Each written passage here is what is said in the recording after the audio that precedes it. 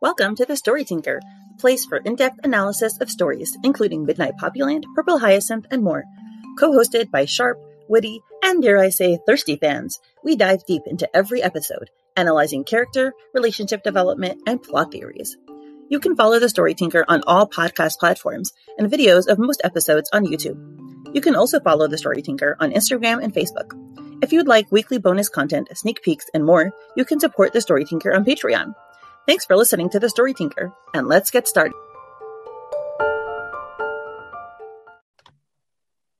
Hi, everyone, and welcome to episode 5 of Asura's Bride, called Myth. And today with us, we have Emily and Veronica. And for the first time ever on this podcast, we have Raluca, also known as Blue Katie. And I will let you all introduce yourselves. If you want to go in alphabetical order so it's easier. So Emily's first. Hello, I'm Emily. I've been on the Midnight Poppyland podcast before, but never on the Asura's Bride one, so I'm very excited. I live in New Jersey. I'm 30. I am not very exciting outside of the fandom. I'm very talkative in the fandom, but otherwise I'm usually very quiet, which I think surprises most people that know me on Patreon. But I'm excited to get into Asura's Bride because I've missed it a lot. Awesome. Raluca? Hi. Yes. Hi, I am Raluca. I live in Romania, so if my accent is funny, you know why. I'm a mom. I have 3 little boys. I have entered the Midnight Poppyland fandom last year, and it has taken over my life. Discovered Asura's Bride through Lily's Patreon, and then immersed myself in fiction writing. My handle on AOP is Blue Katie. So I write angsty, heartbreaking stuff. So if you wanna cry, you know where to find me. And I'm excited to be the first time on a podcast. Yeah, I'm a little nervous. And we're so excited because I was trying to convince Raluca for like forever to come on. So I'm excited she finally agreed. Alrighty. Hi, everyone. I'm Veronica. I'm in the Washington, D.C. area. I'm 35. Don't even feel like it, but I am. And then actually, I started reading Asura's Bride before I read Midnight Poppyland. And it's what made me get into Midnight Poppyland. And then next thing I knew, I was obsessed. And so I'm really excited to get into this story. I've been on the podcast for Midnight Poppyland a few times, but this is my first time doing Asura's Bride. So I'm excited. Awesome. Thank you so much. I think I used to think I read Asura's Bride first. And then I had to stop and think about it. And I'm like, I think I found Midnight Poppyland. Oh my God, I feel like this makes me feel guilty, but I think I found it and it was so early on and I was like, oh, I don't it's cute, but I was reading other things and I was like, oh, I'll come back to it, which now makes me feel like I'm so obsessed. I did read it originally, the original one religiously later, but I found it and bounced. And then I think Lifelight was promoting My Dear Cold-Blooded King. She was promoting Asura's Bride. And then I bounced over there and was like, oh my God, I'm absolutely obsessed. And then I went was simultaneously reading what was then available of Midnight Poppyland and then Asura's Bride as it updated. I'm pretty sure that's how it went. I can't remember. I have an awful memory, but I can't believe I bounced. Yeah, happens. I mean, the podcast, the story that I just started doing a podcast on, Purple Hyacinth. So I also after the second episode, I was like, I am not reading this. This is so violent. This is so gory.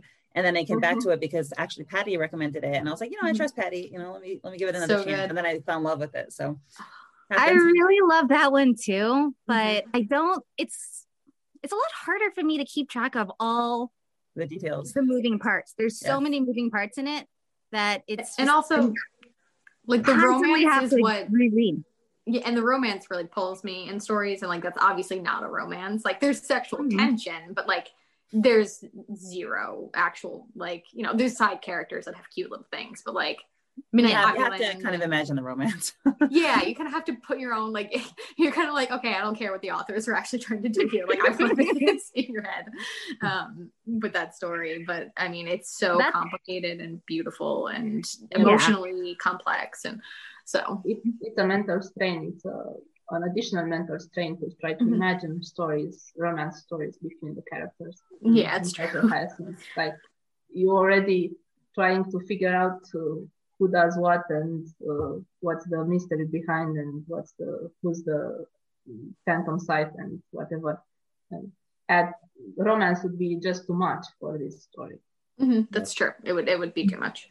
It also draws another kind of attention to it. Like, I'm drawn to romance first and then to action second, but this is the other way around. Anyway, I might do it. That would be an interesting one to compare the main character there, the male lead there, and Tora, Kieran and Tora, because there are some similarities between them. But anyway, for another story. So let's get into Asura's Bride. Emily, you want to start us off? Okay. So like Mindy said, this is called Myth, which I really like that there are titles for these. Like in Midnight Popular, we don't get that. And I thought that was really cute. And we obviously see why it's called Myth in a few panels. But we start off, last episode we're by this lake. It's actually called White Lake. There was a map at some point and it tells you what it's called. So we're at White Lake. Ulan is resting, gave Yua the bow, and now she's hearing sounds. So she's, trying to shake Ulan awake. Ulan, something's coming, wake up. And he's dead to the world. And so we see this beautiful graphic. It's all really dark. It's nighttime, but it's really pretty because like all the colors are really vibrant. But we see this wind blowing out the last of the embers from their fire, which I have a little tidbit to jump in here. I have, where's my book? I have this book on yokai. I have 3 actually, but this volume talks about Okuri Inu. Which is I'll show the picture for those people that'll watch, but there's the Okuri Inu in the background and there's the guy running from them. And in here, they actually mention that the demons flee at the smell of a burning fuse. Now, this is olden time Japan, so burning fuse, I don't know if that was like a candle or what, but I liked the idea that just like a candle being snuffed out, the fire is being snuffed out, and that like last little bit of protection drops. And that's when we see her start to panic a little bit more at the sound because, everything's scarier at night without light. So Yua starts to panic and says, damn it, he's dead asleep. And then we see her kind of focus as she notices the fire goes out. Then we see a beautiful panel, obviously, of the kind of overlooking overscape that we see here with the full moon, which seems also fitting. It's full moon, scary wolf story coming up. And then another fun fact, sorry, I'm just going to keep talking this entire podcast. Another fun fact, we see these little like cree sounds, which like I kind of took to be probably crickets in reality. But from the same book, there's a line that says, the Okuri Ino has a special relationship with another yokai. I'm going to butcher this. The Yozazumi. It's an eerie bird's nocturnal song, and it's often a warning that the Okuri Inu is following you. If someone hears the Yozazumi's Chi Chi Chi song, it's like a sign to take extra care to watch your footing because the Okuri Inu doesn't have dinner that night and they're hunting. I don't think there are crickets. You don't think there are crickets because it's snow. They are up in the north. Crickets don't live in the. I mean, they don't live in the winter. Mm-hmm. So either there's a bird or. True. Yeah, it could be like a branch creaking, or it could be anything, or it could be a song. It could be a bird. It could be a foreshadowing of sorts. Or it could be a demon. Or it could be a demon. Very well, yeah. Also, that shot of the isolated landscape just goes to further cement the fact that they're completely alone and she won't have anyone else to help her. True. In which case, yeah. Go ahead.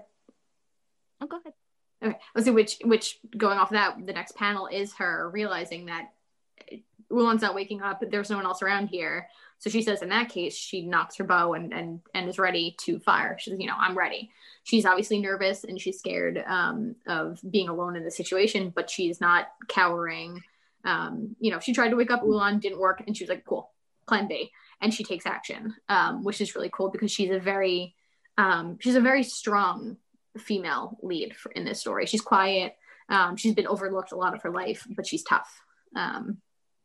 Also, doesn't it make sense that she's the fourth princess? She's adopted. We find out later on, but doesn't it make sense that she would have received proper training like a princess? If this stems from Mongolian culture and tradition, I think they have this kind of tradition that they teach their kids or the family to shot an arrow, to work a bow, to ride a horse. So it would make sense to me that she would be taught in the palace these kind of things. Mm-hmm. Mm-hmm. And also, what I love about this panel is her kimono, her dress, which her kimono is beautiful. The koi fish, which are also a symbolism for strength, and she shows it like in her stance. Mm-hmm. She represents it very well. I just love her face. Yeah. I love the fierceness in her face, the confidence, but still like that vulnerability all at the same time. It's beautiful. It's like I'm scared shitless, but I'm still gonna do this. It's because of the big badass bitch. Yeah. I fucking love that. Big guys equals vulnerability. Mm-hmm. That's true. Yeah. And pale, delicate. So she's definitely, her like phenotypic like, little details are very sensual, gentle. Her little hands. Posture. Mm-hmm. Yeah. Her little fingers while knocking the bow back. It's just like, oh my gosh. The kind of strength it takes just to do that. Yeah, but so true. You're so little and you're so delicate. Like, to knock a bow back is hard. Has anyone ever tried to do it? But yeah, she knows it's not it. easy. She knows it. It's not easy. To do it. She knows not how easy. to work a bow.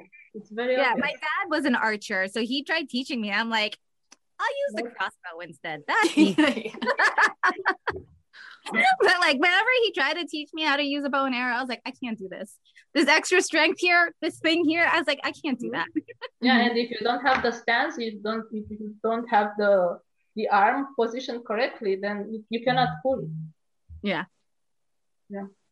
So obviously she knows how to do it. Mm-hmm. Cool. So obviously we leave her preparing for whatever is coming out of the woods. And then we get an abrupt switch to a dream sequence where we see, it's fading from the snow into this fog. And it's Ulan, my son. The drought has gone on far too long. Our people are suffering. Our kingdom is dying. We need you to step up, to be merciless, to be ruthless, to kill. And then it goes on to his father laying on the ground, dying. Father, no. Ulan's crying, poor little guy. But the father continues on, despite his sadness, saying, be it one man or 10,000. You're only 11, the youngest of your brothers, the fiercest and the bravest. That is why you were chosen by them from the time of your birth, the great Okuri Inu. But you are also the kindest, and that weakness will be your downfall if you let it take over. So do not falter, do not stumble, do not weep. And then there's that image of like the hovering demons in the background with the red eyes. And the whole thing is just gorgeous. How to put that kind of pressure on an 11-year-old. Mm-hmm. That's so hard. I really like that because so it seems like this war is born out of necessity because it's, the drought has gone on far too long. It doesn't sound like this is like them being a vengeful kingdom. It doesn't sound like they're just being assholes. Like, this king is worried about his people and about, it's not just him and his son. He's worried about the whole kingdom. So his father's dying wish is literally like, I need you not to be kind and I need you to put your duty ahead of yourself, even though I know you're young. And that seems like a lot of, like, that's a heavy thing for a dying man to have to think about talking. Like, it's not like, I love you, son, be happy. It's like, you need to do this. Like, you need to be strong for me because I couldn't do it. But this means what? That he wants his son to conquer other kingdoms? Or how could he end the drought? Yeah, that's why I'm not so clear about. Like, I mean, honestly, it is pretty common for countries to invade other countries for their resources. But yeah, I don't know if I would then go say that it's the best, makes them not immoral. But so it depends on where the water source comes from. I mean, I think, so a lot of times a country that has access to water first can take it more than, as it goes downstream, it lessens, obviously. So, like, let's say that they're not in the mountains, they're in the north. I'm assuming it's kind of mountainous, but like a lot of times rivers will start at the top of a mountain. So if it starts in like the Eastern Kingdom and it goes down, through the Eastern Kingdom and around to the Western and then up into the North area, by the time it gets to them, it's definitely possible that dams have been built, reservoirs have been made so that they're no longer getting access to the kind of water that they, that they would have if they were closer to the original source. So it depends on what resources, and if they're in the north, they don't have as much farming opportunities. They're more dependent on the weather. If it's snowy and icy. So it's definitely possible that just out of necessity, they need to get different land, whether it was from a more nefarious type of situation, or if it was because they didn't have a good relationship with more evil countries that didn't want to share their own resources with the more needy. I don't know. We don't get that, unfortunately, in the story. His father is dying on the battlefield, or this is not clear as well. So he dies from injuries. We don't see if it's on the battlefield, or do we? Yes, it's on the battlefield. So he kind of took his son, his 11-year-old son, with him. He's not 11. He's just the number 11. No, he is 11. He is 11 years old. Yeah, that's interesting. I thought it was like basically calling him a number, like number 4, number 5, but just saying you're 11. Which to me put him in a parallel to Yua, because she's called Princess Number 4 without, and that's like considered disregarded. So if he's 11, then he's the, So very my only argument against that, my argument for this being his age is from a storytelling standpoint, when his father says you were only 11, the youngest of your brothers, and then you giving him the duties he needs to do. I took that as he is 11 years old, because we'll see later in this comic, we see like a flashback of Yua, and it says that she's 11 at that age. So to me, it seemed like it was like a parallel between this is him at 11 years old versus this is how Yua was treated at 11 years old. But then again, we don't have an actual answer, so it's possible. Yeah, interesting. He also looks to me older than 11, just physically, but yeah, I can see it. I can definitely see that age thing. He was the strongest. So. Yeah. He's a big boy. I mean, big genes definitely run in that family. They do. That's definitely true. And after so many generations. The big boys. I mean, this is Tora's face. Yeah. When I saw that, I was like, I thought it was him at first. Not Tora. I thought it was Ulan on the floor. Oh, yeah. Strong genes, man. Yeah. I like how really drew them a bit on the feminine side. So yeah. They like these big, strong men, but they have their soft faces. Yeah, they have such soft faces. It's so easy to fall for them. Yeah. My husband called them, what did he say? Girly faces? I don't know, but he's like, how do you like these guys? How do you like Ulan? They're such like feminine faces. Ulan and Tora. Like, you're blind, boy. I do. I don't know. Look how pretty they are. Oh, pretty boys. That's what he called them. Yeah. I'm like, yeah, they Which are is pretty. so funny because I don't ever go for pretty boys. Like in Not real in life, the I don't real go for pretty boys. I don't go for soft faces. No, but real life is ruined when you read this. So.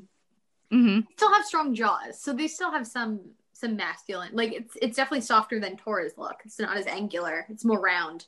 Yeah. But yeah. She makes them more masculine by stepping some blood spatter on them. There you go. That's true.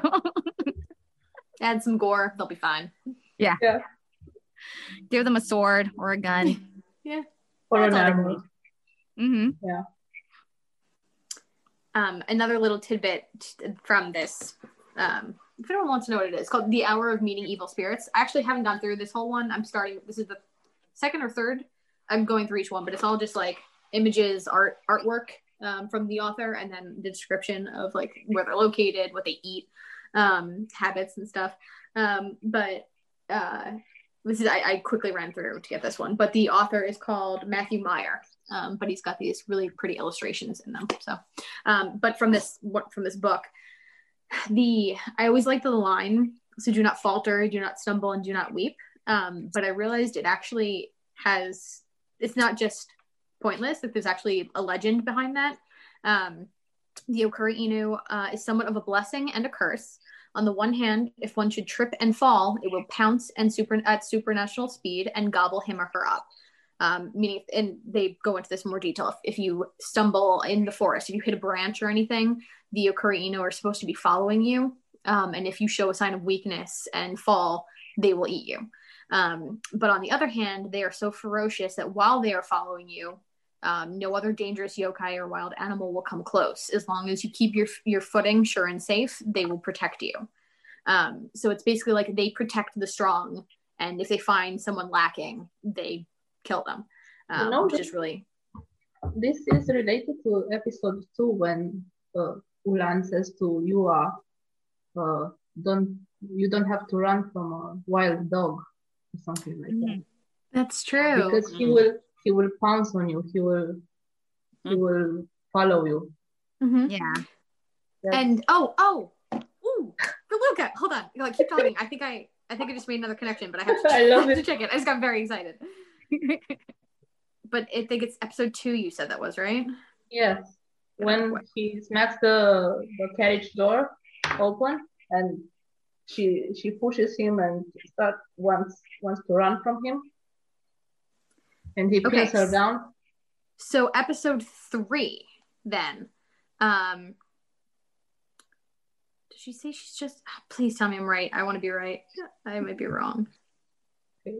I could have sworn... Okay, maybe I'm wrong. Tell me what it is. I'm going to repeat. So my theory was when Yua trips, she trips on that rock. Yeah. So she faltered in the forest, meaning she's not worthy and the Okura Inu could come eat her. But Ulan gets down and talks to her. And I thought at one point when she was laying there, he says, "Get up." And I thought she said, "I'm just resting," or something. I thought she was being snarky. I might just be missing it, but I could have sworn she said something around like when she was like face down, being like, "I'm just laying here, like I'm just resting, I'm fine." Because if you stumble and fall, but pretend you were just taking a quick rest, like you say out loud, like, "Wow, like I'm just very tired," and like kneel for a second and pick it up, you trick the Okura Inu. Yeah, you trick them into thinking you were just resting. You didn't stumble. So I kind of liked the idea of her tricking the wolf, tricking Ulan. But I might be wrong. As we keep talking, I'm gonna look for this. No, you're not wrong, and it's in chapter 3 or... Yeah, but I don't know. It's really... Because she says, like, then just drag me, I don't care. But I don't know. It seemed like a cute little connection of her, like, defying the wolf. But I'm impressed. Did you come across that book independently, or did you read it because of the Bride? I do a lot of my not Midnight Poppyland writing is very like mythological Japanese based. So like I'm working on like original storylines on yokai and demons and stuff. So I bought these a couple months back to get a little more research in. And then I hadn't gotten to the Okura Inu yet. And as I was doing notes today, I was like, wait a second. I'm like flipping through the book. I'm like, it has to be in here. And I found it. So wow, that's awesome. That's a wonderful supplement to the story. Mm-hmm. And the art is really good. Like you can follow him on Instagram, Kickstarters, books and stuff. He's doing one on foxes, Fox Spirits next. So it's a really cool artist. I like him a lot. But that's my take. That's awesome. I'm so happy you had that. Mm-hmm. I'm not very, I'll give you a bit of background because I grew up in a very religious, mystically oriented society, and I rejected that. I have no inherent interest in any kind of mysticism because it was something I moved away from. So even if I know it's not meant to be taken seriously, I just don't like it. It doesn't appeal to me at all. So I would never go reading that kind of stuff. But I appreciate that you have that perspective to add. Yeah, I don't know. I've always liked. I think that's why I liked originally. I loved Asura's Bride more than Midnight Population when I first found it. Because I like that mythical. I like the touch of mythical. It's still based in like a historical reality. Supernatural. Yeah, but there's elements, even in Midnight Population, there's elements of supernatural, which I really like.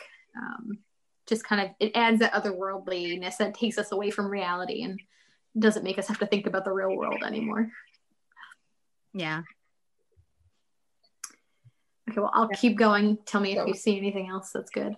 But so we go through this myth. We're still in the dream sequence, and he says, the father continues, if you falter, stumble, or weep, the Okuri Inu will devour you in an instant. And we see the dad laying in the battlefield.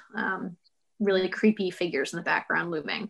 And Ulan's young man here, and he's crying with his glowing red eyes. The dog demons, you said they were my guardian, a part of my soul as much as I was a part of theirs. But why didn't they help me save you? And the father replies, this is a gift to you, a gift of true strength. Always remember that they are your guardian, and then he's fading away, but also your destroyer. In the meanwhile, we hear someone screaming for him in the background. By the way, when the image of him with the red eyes, to me, that looked to me like it was the first time he was acquiring his red eyes, because you see it's like there's this line coming out. So I feel like this was when he got those.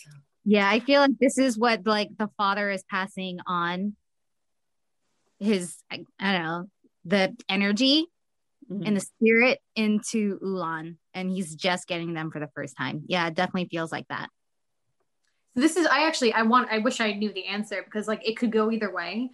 Because the dad mentioned they chose you from birth, that makes me think he's had them this whole time. That doesn't mean that it hasn't been. Maybe it's just been activated now. Maybe it's been like a sleeper agent, like it just came out now. Maybe his eyes do glow red whenever he feels any kind of deeper emotions. Like they glow red again with the same haze when he's later with Yua in the bathtub. So this, it has happened again. So it's not just an activation for the first time. It's whenever it's activated, period. But it does seem like a significant moment. So like, I don't, that it could definitely be the dad passing it on. Maybe they inhabit multiple generations and they're only active when the one dies and it goes on to the next. Like it could be a million things. But I wish we got to find out.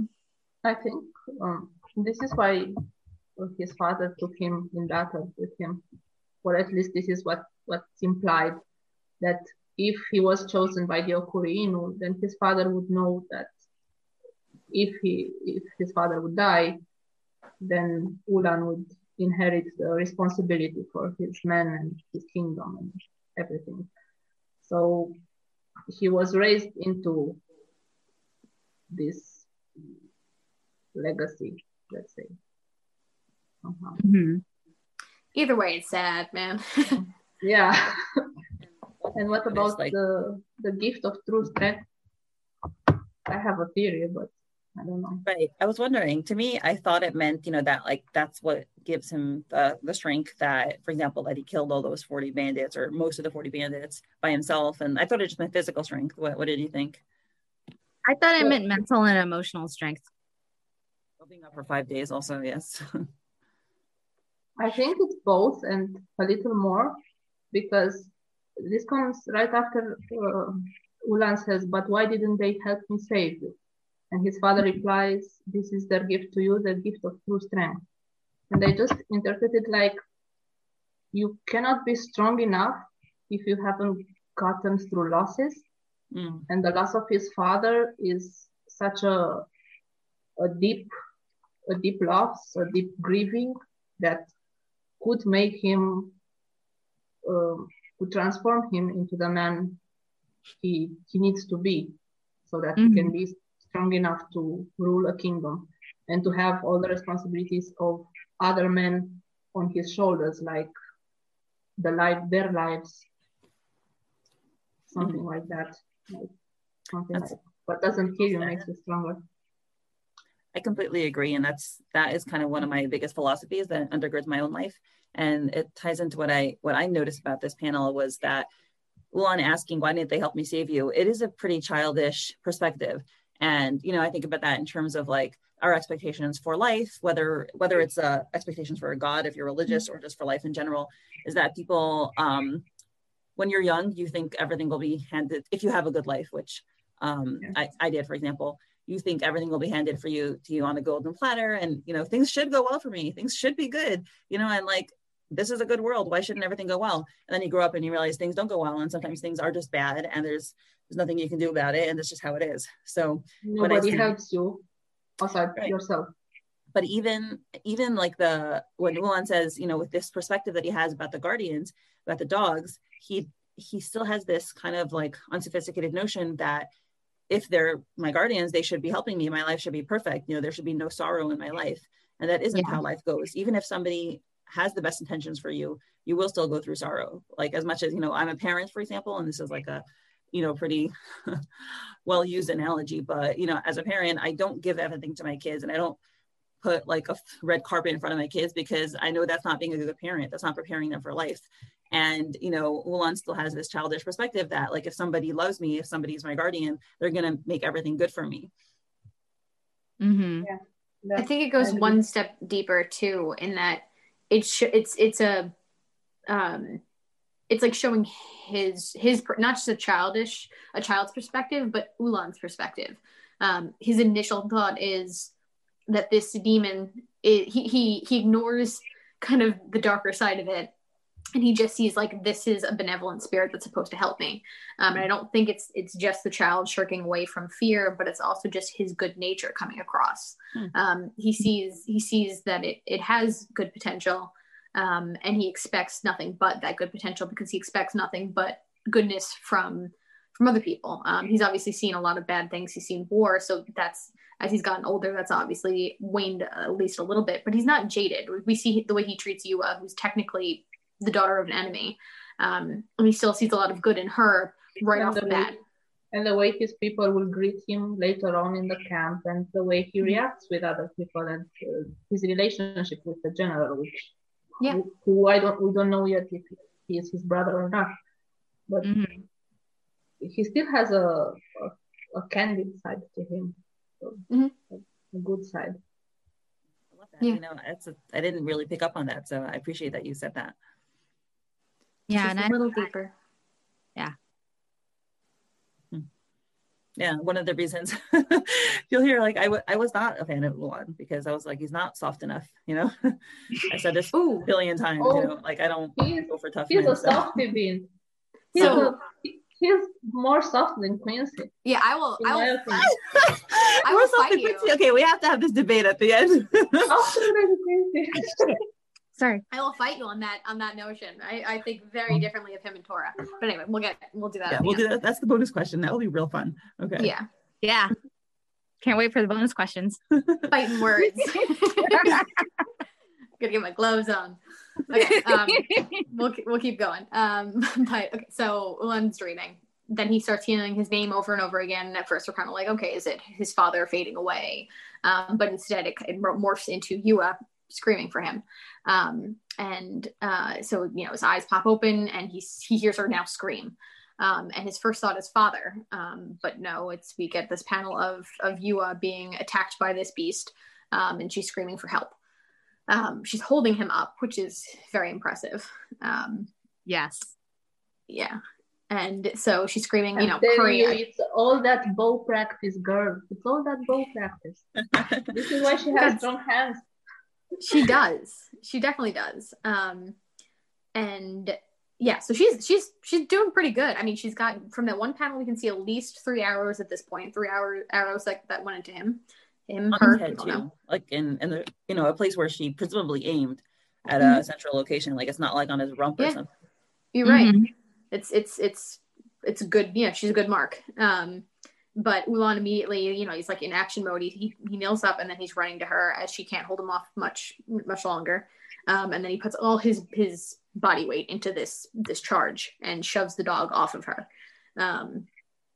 Which I don't know if we want to talk. And then we see the dog dead and Ulan on top of him.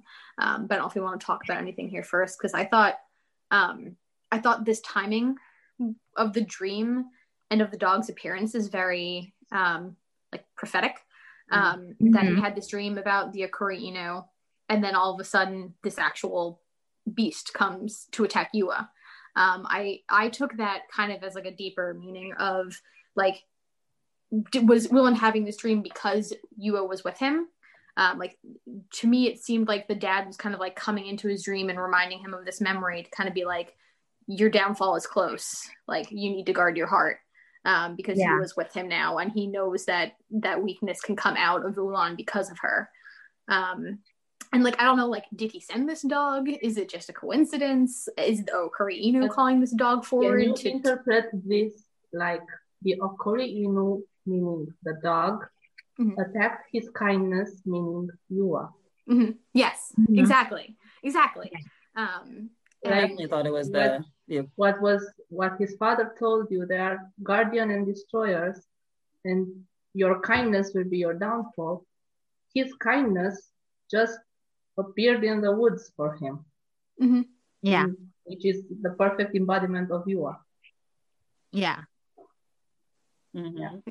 exactly. So that's I think we're all on the same page then, because it's just like, when I first read this, like, I didn't really think about the deeper meaning of that. I was just like, oh, cool, plot device, move the story forward, she's in danger.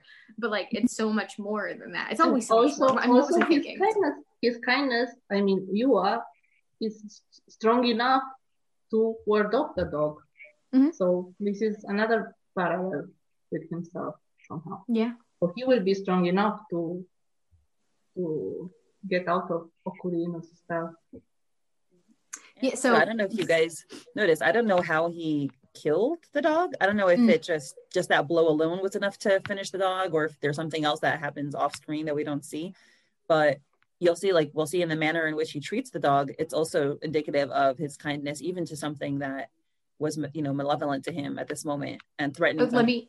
I'll read these next panels then, and then we'll come back, because I think that's like I'll end there, and then we'll come back and talk about it, because I think that's a really big theme throughout these next ones. So we see Ulan sitting on the dog. Yua's like, I'm fine. What is that thing? And he explains it's a Bankar, which is a Mongolian, like, kind of cattle dog. They're huge and they're really pretty, but they're loyal, gentle giants used as herd dogs. This one must have gone mad with disease and was released into the wild by its owners. And he was like, okay, that's not a dog. That's a freaking beast. Also, by the way, like, when I first read that, I was like, what, now you always know the expression, you put down a rabid dog. You do not let a rat dog like that out. Like, how irresponsible are you? Very irresponsible. Yeah. They were probably either too afraid of it to go near it, or felt bad because it was a pet that went nuts and they just thought it was kinder to let it go. It's not. But it's not. There's a phrase about, like, there's a Jewish phrase that those who have mercy on the wicked are destined to end up having being evil to the victims. Anyway, but yeah, it's like, it's misplaced kindness. Anyway. Yeah. So we see more kindness, as you are going to mention in a second, where Ulan is on top of this dog, but he says, "Rest, my brother. It was no fault of yours." And even, like, Yua is touched by this. She's in the background, nervous, but also I think touched by his gesture. He closes the dog's eyes and says, "May we meet again as equals in our next lives." So I don't know if you want to. Well, we can keep going. We can talk. There's so much. I don't know. I feel like there's so much to talk about here. I'll get through all this and then we can go back. But it says, Yua comes up and says, "Ulan, I lied. I've only hunted once in my life. I stopped because I couldn't bring myself to kill a living being. So I think I know your feelings right now." And Ulan says, "Lucky you. At least one of us got to stop." Smiles at her, and then they take the beast off to bury it, where his soul may rest closer to the god and spirit realm, which is really sweet. Yeah. Yeah, there really is a lot here. So first of all, the fact that Yua is so emotionally intelligent and can see that he is sad that he had to kill the dog, and then he feels compassion for it. First of all, she comes and puts her hand on his shoulder, just saying. And, she's she's sharing now her own experience, and this is something that, you know, it's validation of his feelings to share something that she also experienced as well, that is the same thing that he's experiencing. So that's beautiful. That's very kind of her. Mm-hmm. It's a very, it's a whole emotionally, this whole chapter is a really intense chapter, because we see a large like spectrum of all of these characters' personalities, and now we're getting the compassion side of it, which is really beautiful, because Ulan is a king, but he's also and a killer. I mean, he's trained to be a soldier, to murder people, but he doesn't take that for granted. You know, he actually appreciates life, so he takes the time to really think on what he's done instead of just burying it. I think this is where Tora and Ulan differ. I think that Ulan feels and has wears his heart on his sleeve more than Tora does. More maybe out of, and this is a theme throughout this entire chapter, so I'll probably get into it again later. But I think that Ulan is more emotionally sort of accessible from the different circumstances that they've led in life. Ulan has had, I think, a loving family, even if it's been a rough situation. You know, he's got his men that love him, a father that trusted him and gave him purpose, if it was a little cruel maybe for a young child, but he obviously valued his son. So when Ulan actually talks about not wanting to kill people and being, you know, showing emotion, that he is sad that this was a regrettable moment, and he talks about it instead of shutting down, which I think is really impressive for someone that's probably killed a lot. He doesn't shrink away from it. He openly discusses it, which I think is a really strong virtue of his. Mm-hmm. Yeah, we have to take into consideration that there were other times when killing a man or several or thousands on battlefields was taken differently by people than killing a man on the streets of Marion City. I mean, I think also I've seen as a thought of people. I feel like a lot of people have more compassion on animals because animals have no moral agency, and especially this animal. You know, if it had gone mad, this animal did not understand what it was doing, didn't want to be doing what it was doing. And human beings, you know, they do have agency and they do have evil intent. So I can see it being possible for him and many people to have more compassion for animals than for humans that were out to kill them, that they had to kill. Yeah. He is attached to his horse as well. Yeah, and also I'm sure you all noticed the tears in the dog's eyes. Mm-hmm. Yes. Oh, I have a note here that just says breaking my heart. And cool, getting all teary, poor little guy. That's the extent of my notes here. But yeah, so back on what you were mentioning about Ulan, about Yua comforting Ulan, which again, both of them seem to be, I think Yua is more closed than Ulan is, which is kind of the polar opposite of Papi and Tora. Not in a bad way, but Yua definitely is. She's keeping things closer to her chest than Ulan is. I think he opens up more. So this reaching out from Yua is really special because she's not putting who he might be or the situation they're in first or her own fear. She's thinking about him and why he's sad. And honestly, I see more of Yua in Tora than of Ulan. Me too. Yeah, I do too. The personalities I think match better in my opinion. But what do I have here? Oh, I love that. So usually in stories, and then this comes again later at the end, but like in a lot of romance stories, it's usually like the man is the grump and the girl is a sunshine character. And like in this case, I think it's the opposite because like Ulan is very positive. So like when Yua says like, I understand where you're coming from, like I didn't want to kill anymore. And implying that, like, I understand you probably don't want to either. She has the capacity for empathy, just like she does. Yes, At the same time, when that empathy is directed to her, she deflects. She, Very, yeah, she very like Tora. puts the shield up, she puts the wall up, and okay, I'm a princess. I do not want you near me.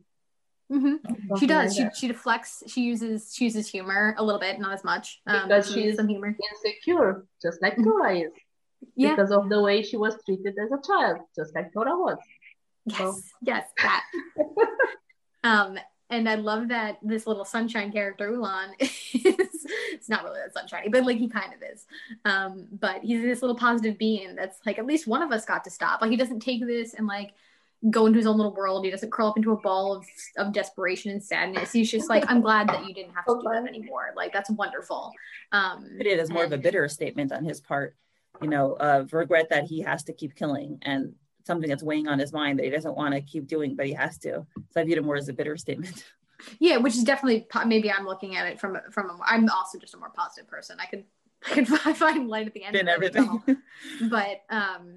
But yeah, I read that as because the little smirk, but it could be a sardonic smirk. But I liked that it from maybe it just makes me happier. But I liked it as kind of like like one of us gets to stop.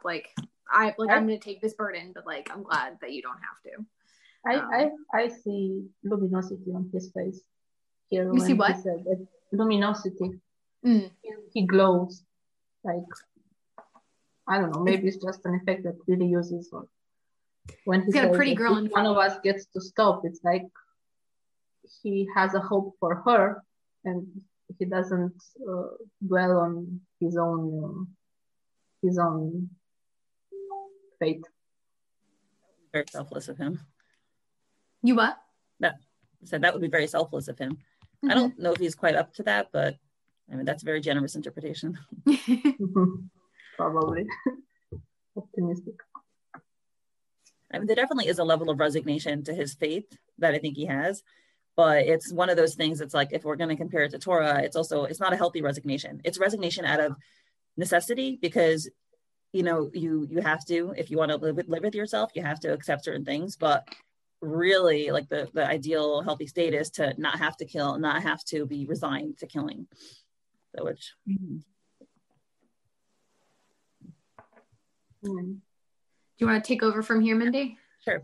So you said that he wants to marry him up closer to the God in the spirit realm. Again, this is, when I first read this, the first thing I thought was, he was woken up from his sleep, the like precious few hours he had after 5 days, and he's still taking the effort to lift this very heavy dog up and go bury it. And that's a lot of work, burying, opening a hole with shovel that I don't see. I was like, what is he burying this dog with? Masculine strength. It's just his hands just gonna borrow. And then up on a hill too. So then they have to climb up a hill. They have to go find a hill. Like that's a lot of effort for a night. It is. It's a lot of effort for one night. Yep.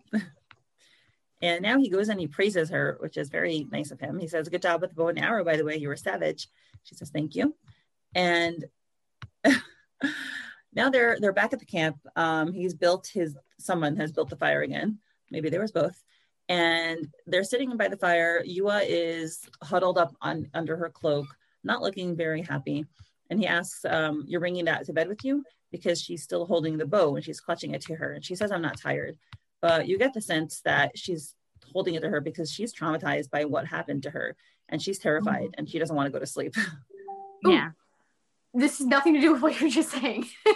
In this panel, though, the tree has little cree next to it. So I think we have our answer. I think it was the tree branches creaking that was making that sound before. So it wasn't obviously bugs. It was the tree. Anyway, keep going. Okay, that's good. Thanks. And Ulan is looking over at her, and to me, there's a lot of that. Torah always has that expression where he looks over at Poppy and he notices something about her emotionally, and it's like a very sympathetic look. So this is Ulan doing the same thing to her, and then he tells her, he's like, he notices that she's trembling, which is presumably a fear, and he says, you're a brave lass, but it's okay to be scared. You don't have to be strong all the time. So nice. Because he sees that, she's afraid and he wants to try to make her feel better. And so this is another reason that I see, you're definitely right. I definitely see a lot of Tora in his mannerisms here, but I think him speaking forward, it's like speaking so openly about what he's seeing in her, is where him and Tora differ just a little bit, because Ulan is very warm, I think, and maybe a little bit more confident.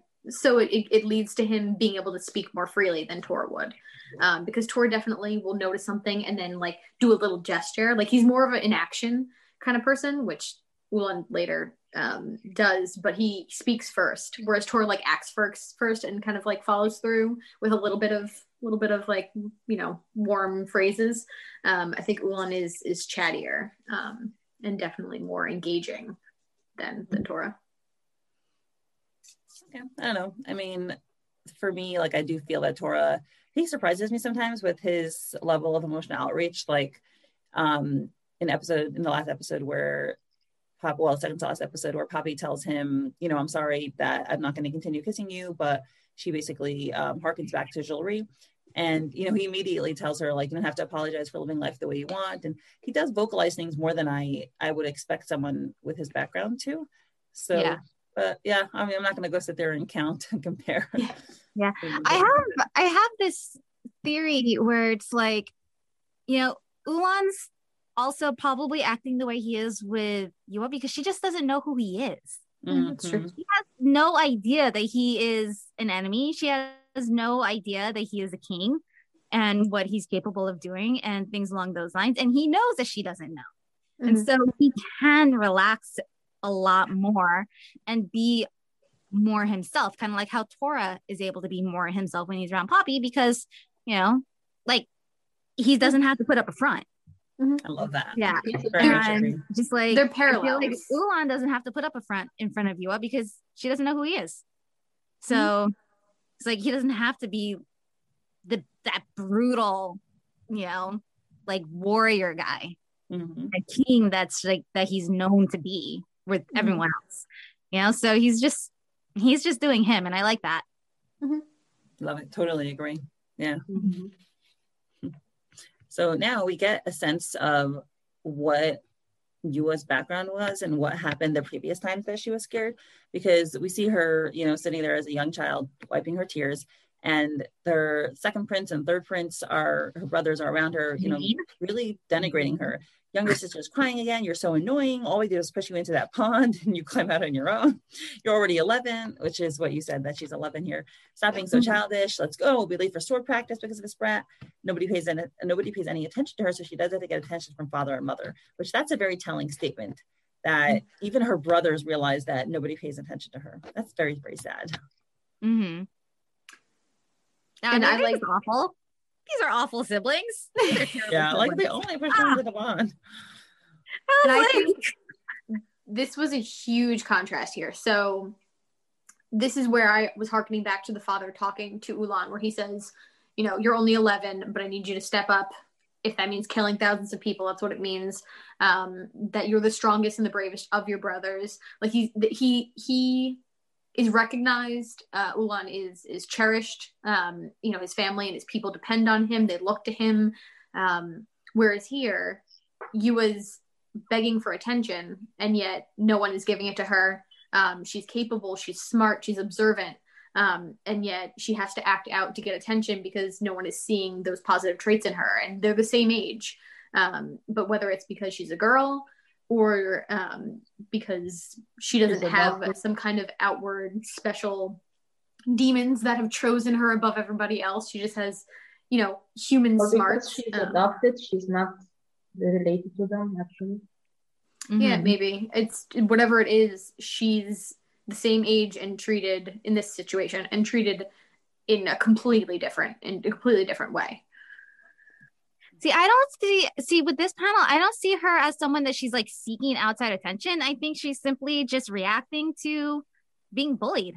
Mm-hmm. Well, no, I mean, because the prince says she seeks attention. But yeah, she's totally being bullied. Yeah. I mean, but it could be one of those things. They're just saying that to her to degrade her even more. Like she could just be like completely perfect and fine and docile and just does her own thing. We don't know that. It could just be they're just saying that to make it worse for her because they're obviously awful brothers.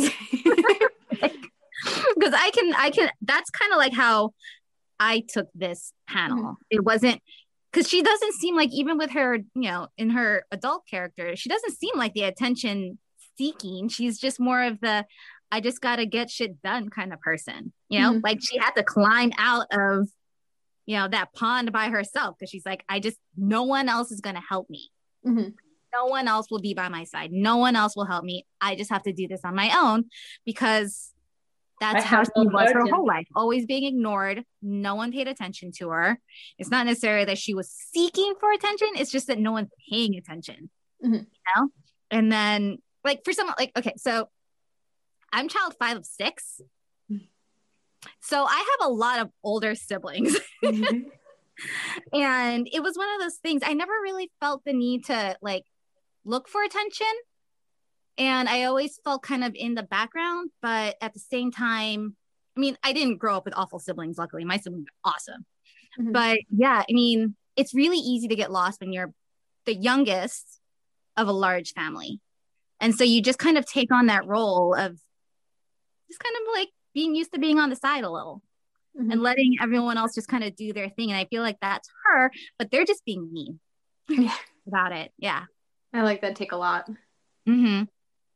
Because you can tell like she's not an attention seeker. She's like, even in the first episode where she approaches her father, and I'm assuming like that advisor, and she's like, I'll go and take this place.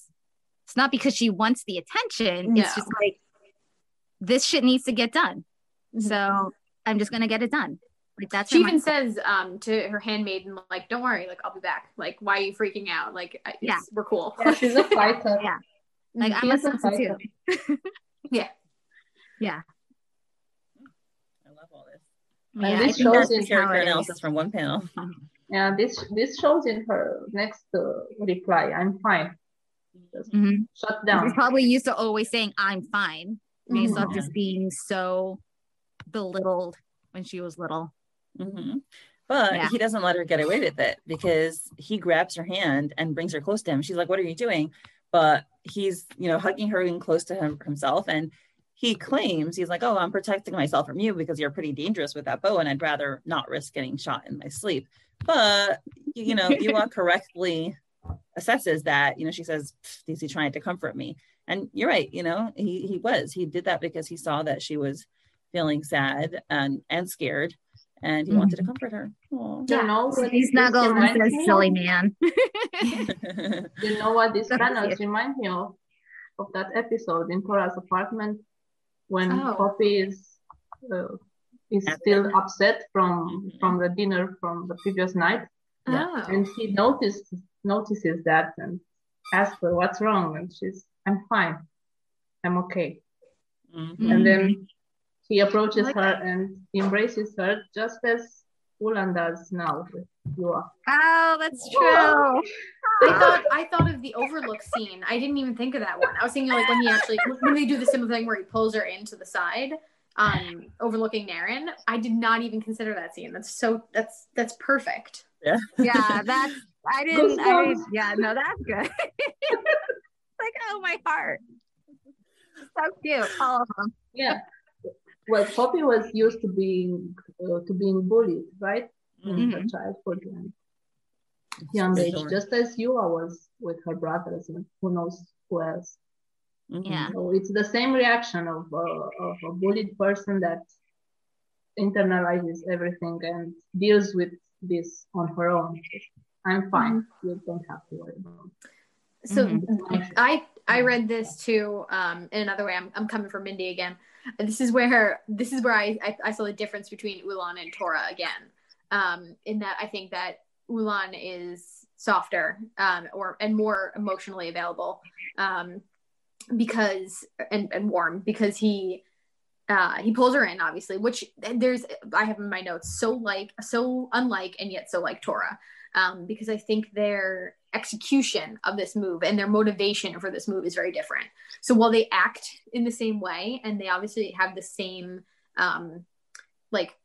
purpose, like they both want to help the girl. they're definitely alike in this way. But I took it as Ulan is being cheeky here. But instead of it being as an attempt to cover his own insecurities, like where Tora will fall back on a sexual innuendo or something because he's not sure, he's starting to get a little bit uncomfortable with, wherever the conversation is going or being more vulnerable or open. Instead, Ulan sees that she's uncomfortable and he makes a joke kind of at her expense instead of Tora making one at his own expense. He says, like, you might shoot me, like, you're going to attack me, like, I'm protecting myself here. So instead, he covers her insecurities by making her feel better about her skill and herself, whereas Tora uses sexual attention and to mask his own fears. But he's bolstering. So it seems like it's very similar, but there's just like a little bit of a difference in their confidence and in how they use humor to deflect the situation because they have a different emotional baggage that they're carrying. They're both had rough lives, but one is obviously significantly more secure than the other. Interesting. Yeah, now I would want to reread it with an eye to that. That's an interesting one. Also, her bug eyes are really fucking cute. Yeah. And I have in my notes, back that ass up and move that hand a little lower, Ulan. Well, yeah, and he tells her to get some sleep. We have a long day of riding tomorrow. Again, the show of concern.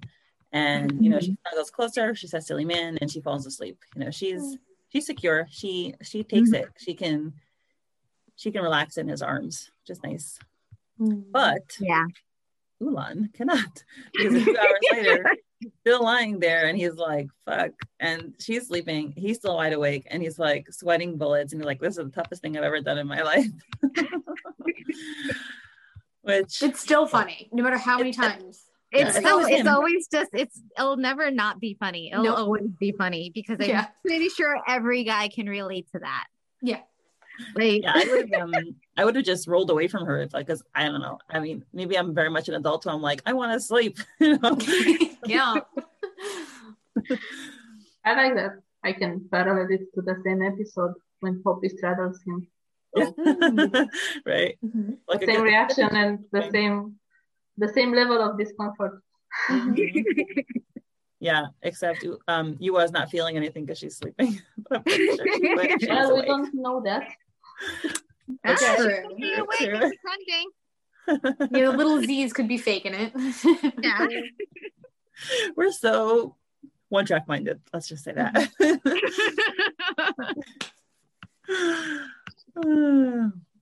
Also, these chapters are long, man. Yeah, this one's They're long. They're long. I was making notes and I got to this panels, next that's a lot. section. Yeah, and I was like, where's more? I don't remember them being this long. Yeah. So now we get to the next day, and we have some narration after almost one full day of riding and many miles away. Here, Ulan tells her, "We go from on foot from here, Princess Eugen. Kara is as exhausted as I am, the horse, and I wanted to let her get some rest." And she asked him, "We're almost at your camp. It's just up ahead." And we have this nice landscape, mountains, a little bit more green, not so much snow.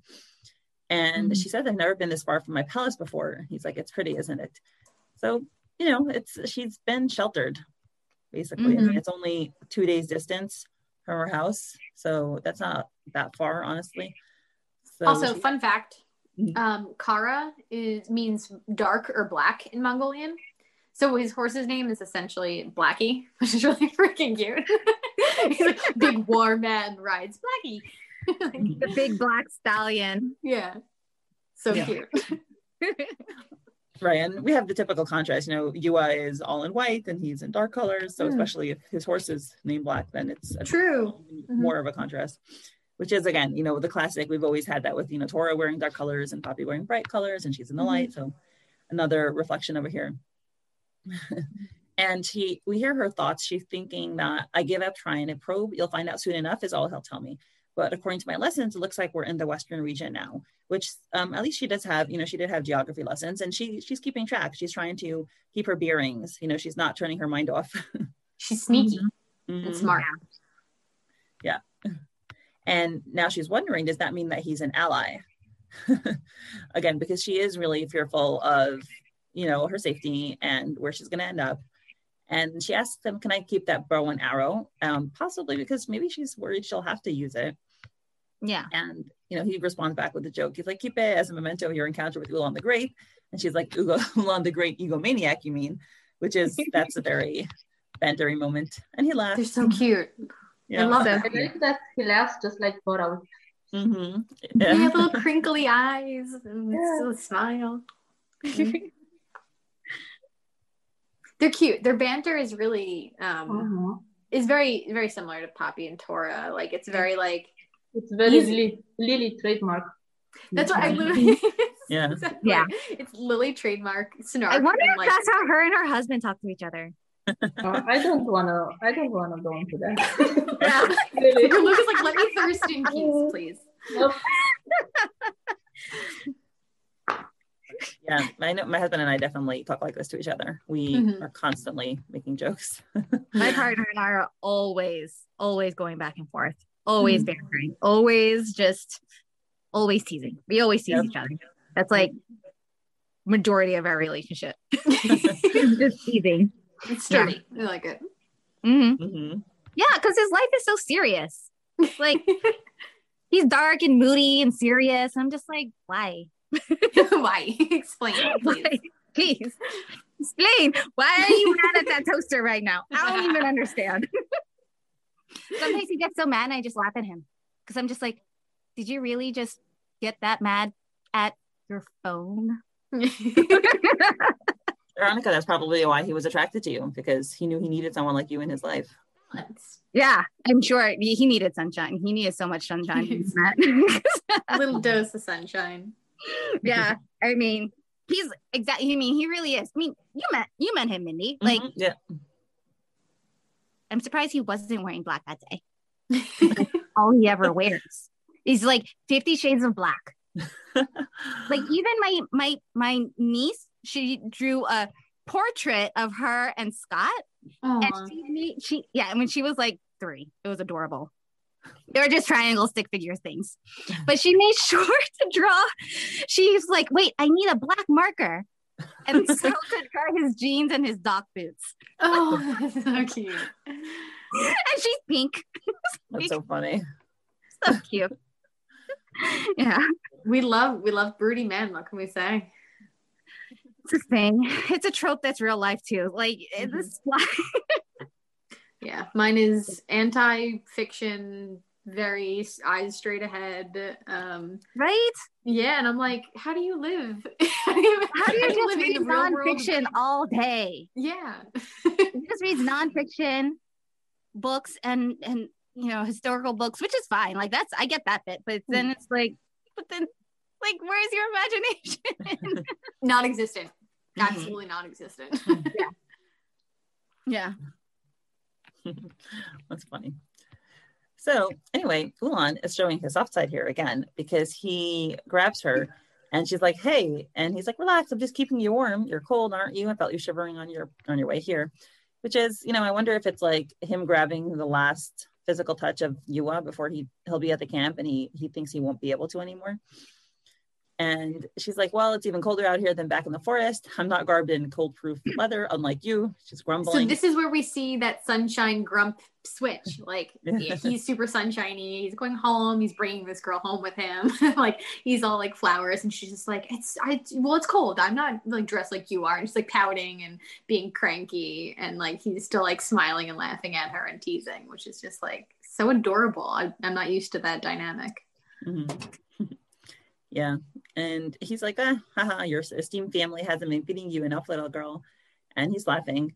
And she now is looking up at him and asking him a serious question. She's like, Ulan. And she says, what happened with your troops? Why were you alone? I mean, I'm no expert on warfare, but... And then he cuts her off and he's like, oh, I wouldn't expect a little girl like you to be an expert on warfare, which I think also is, again, a way of his not answering the question and by teasing her. I guess he doesn't want to answer. And, it has the intended effect, because she gets angry and she's like, what exactly do you mean by that? And then he says, women are meant to be cherished and protected while their man is out at war fighting for them. And he's also squeezing her and she's like, ow, ow. He's like, really? Do you think so? Which I think she reacted that way with a little bit of hesitation because she's wondering if he's talking about her and if he wants to cherish her. That's what I think. Do you think that? Yeah. Yeah, I mean, his arms around her. It's kind of hard to ignore that implication. Mm-hmm. But he dashes her hopes and he's like, nah, that's what my troops are always telling me. Women can come and go as they please in my life. I don't care. So he's really not giving her the answer she wants to hear. And he even is aware of that. And he's teasing her. He's like, why do you ask? Are you standing me out as a potential? And she's like, oh, I should have known. So in her brain, she's like, oh, oh, well, I was hoping, but I shouldn't have. But of course she denies that. And she's like, don't be shameless. I'm just curious. Denying the fact that she was expressing. I'm just loving how he plants ideas in her head. Yes, you're right. He's being sneaky. He's flirting here. He's 100% flirting here in like the subtlest way. Now she's just talking about it. Now she's like, but isn't it nice to go home with that person? Like she wasn't thinking about that at all. She was just trying to figure out where his soldiers were, why he was by himself, and now he was just being a little spy, which she is being a little spy actually. But like and he's not falling for it. Well, he kind of is. So I have like a lot of notes on this section, but just those two panels, because I thought this was a really complex interaction because it has details of like each of their personalities and each of their purposes. So like she's trying to fish for information. He's noticing that she's fishing for information, so he deflects with like this like macho man, like little girls don't know warfare, but like at the same time he's like, you're asking a lot of questions, like maybe you do. And so he deflects with this cute little line, and then he goes into basically a tour move. He goes into like sexual tension, fluster, evasive maneuvers of like a cute little like, like I'm gonna get flirty and fluster you, and it 100% works because she's like, is he being cute? Oh no, he's not. He's being a jerk. But like, what if do I like him being cute? Do I want him to be cute? And like all of her questions are completely out of her brain because she's what I say, she's dickmatized. She's not hypnotized. She wants the D. So she's completely forgetting about her purpose of finding out more information. But like she's soft, but she's also capable, and I think Ulan sees that too. So like they're both very conflicted at this moment. They're both like trying to figure each other out, but realizing that they kind of like each other a little bit, and then they kind of pull back a little bit at the same time. And it's like a really pretty dance in just this conversation. Right. And I think, the fact that he mentions it is not just to fluster her, but also like, I think what you said, to sound her out, to see like, is she interested in me? Does she want to be that woman? Yeah. That one person. Yeah. Yeah. And she does like that. She has those romantic ideals. She says, isn't it nice to return home to that one person, the one that you love and care for the most? And he says, I can't say I understand that notion very well, but I think he wants to, and he says, or maybe my harem needs to work harder to make me understand when I get back. Deflection. And her eyes go wide. She's like, what? He's like, we're almost there. But she's like, a harem? Since when did soldiers have harems? So it's two things. It's A, like, okay, is he really a soldier? But also B, I think there's a little bit of a personal wound to her where she's like, she kind of had a little bit of her eyes on him, and it's hurts her to hear that he has a harem and like that there's other women. And like for some reason I didn't like I see how like that was probably by design, like why it was written in here, like that it's both things. But I think only because it lands, the chapter ends on that, a harem, since when did soldiers have quote unquote ... harems. I thought that the bigger part of that delivery was like a wait a second, and like this is the moment where she's just like she was just thinking maybe he's an ally, and all of a sudden she's like, wait, camp in the was it western or eastern? They're not in the north. Like he's camped out in a place that's not a kingdom that he belongs, and he has a harem, and all of a sudden it's all clicking. She's just like, shit, what am I getting myself into? And her eyes bug out because like she's slowly putting everything together, because she's a smart little cookie. But yeah, I mean, obviously she's not happy about the harem part of it, but I thought the bigger end of the stick was the sneaky part. I really wonder how these women, like these wives, handled all these harems. It's like, that's an interesting way to live life. Just being okay with harems and concubines. I don't know if they were but like okay if with I think it. about it in the reverse aspect, like it's not that bad. Oh, like a reverse harem? Yeah, dote on me. So, I mean, it's like, okay, I can understand a reverse harem. But Yeah, there you go. Right. That was quick and easy. Now you know how harem started.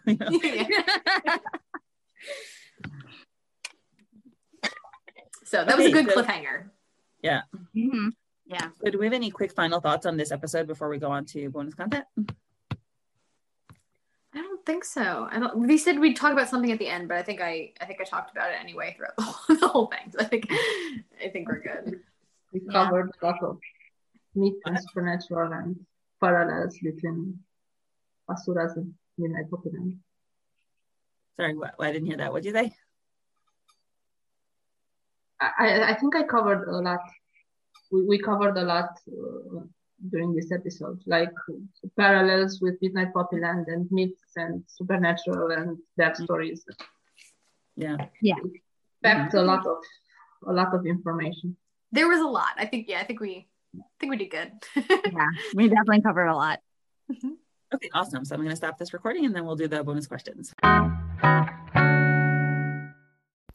Thank you to my current patrons, Susie, Lady Libris, Mary, Alley Cat, Chelsea, Lily, Jenny, Haley, One and Only Taco, Elizabeth, Maria, Molly, Veronica, Emily, and Joe Rochelle. It is very, very much appreciated.